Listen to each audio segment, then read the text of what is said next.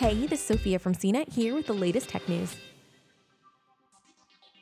Airbnb is teaming up with the International Olympic Committee to create new hosting standards throughout the next 5 games.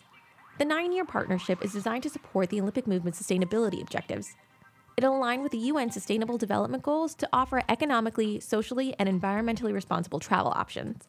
The agreement involves reduced rental rates for Olympic Games organizers and stakeholders, generating direct revenue for local communities and hosts, and cutting back on construction during the Olympic Games.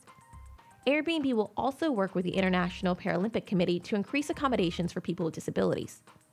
The partnership will bring in hundreds of thousands of new hosts over the 9-year period.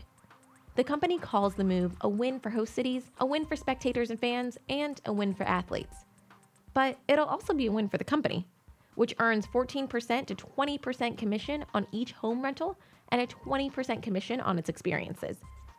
The IOC and Airbnb are also rolling out Airbnb Olympian experiences in early 2020, which will provide athletes with the opportunity to earn money by providing experiences like training with an Olympian and exploring a city with an athlete. Airbnb and the IOC will use the Athlete 365 platform in the coming months to offer support and training to athletes who want to become hosts on Airbnb experiences. Throughout the partnership, the IOC will provide at least $28 million worth of Airbnb accommodations to Olympic and Paralympic Games athletes for competition and training-related travel.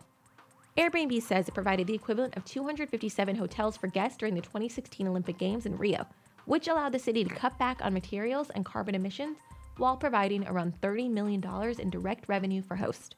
The short-term rental company also said it generated a total economic activity of around $100 million in 3 weeks. For more of the latest tech news, visit cnet.com.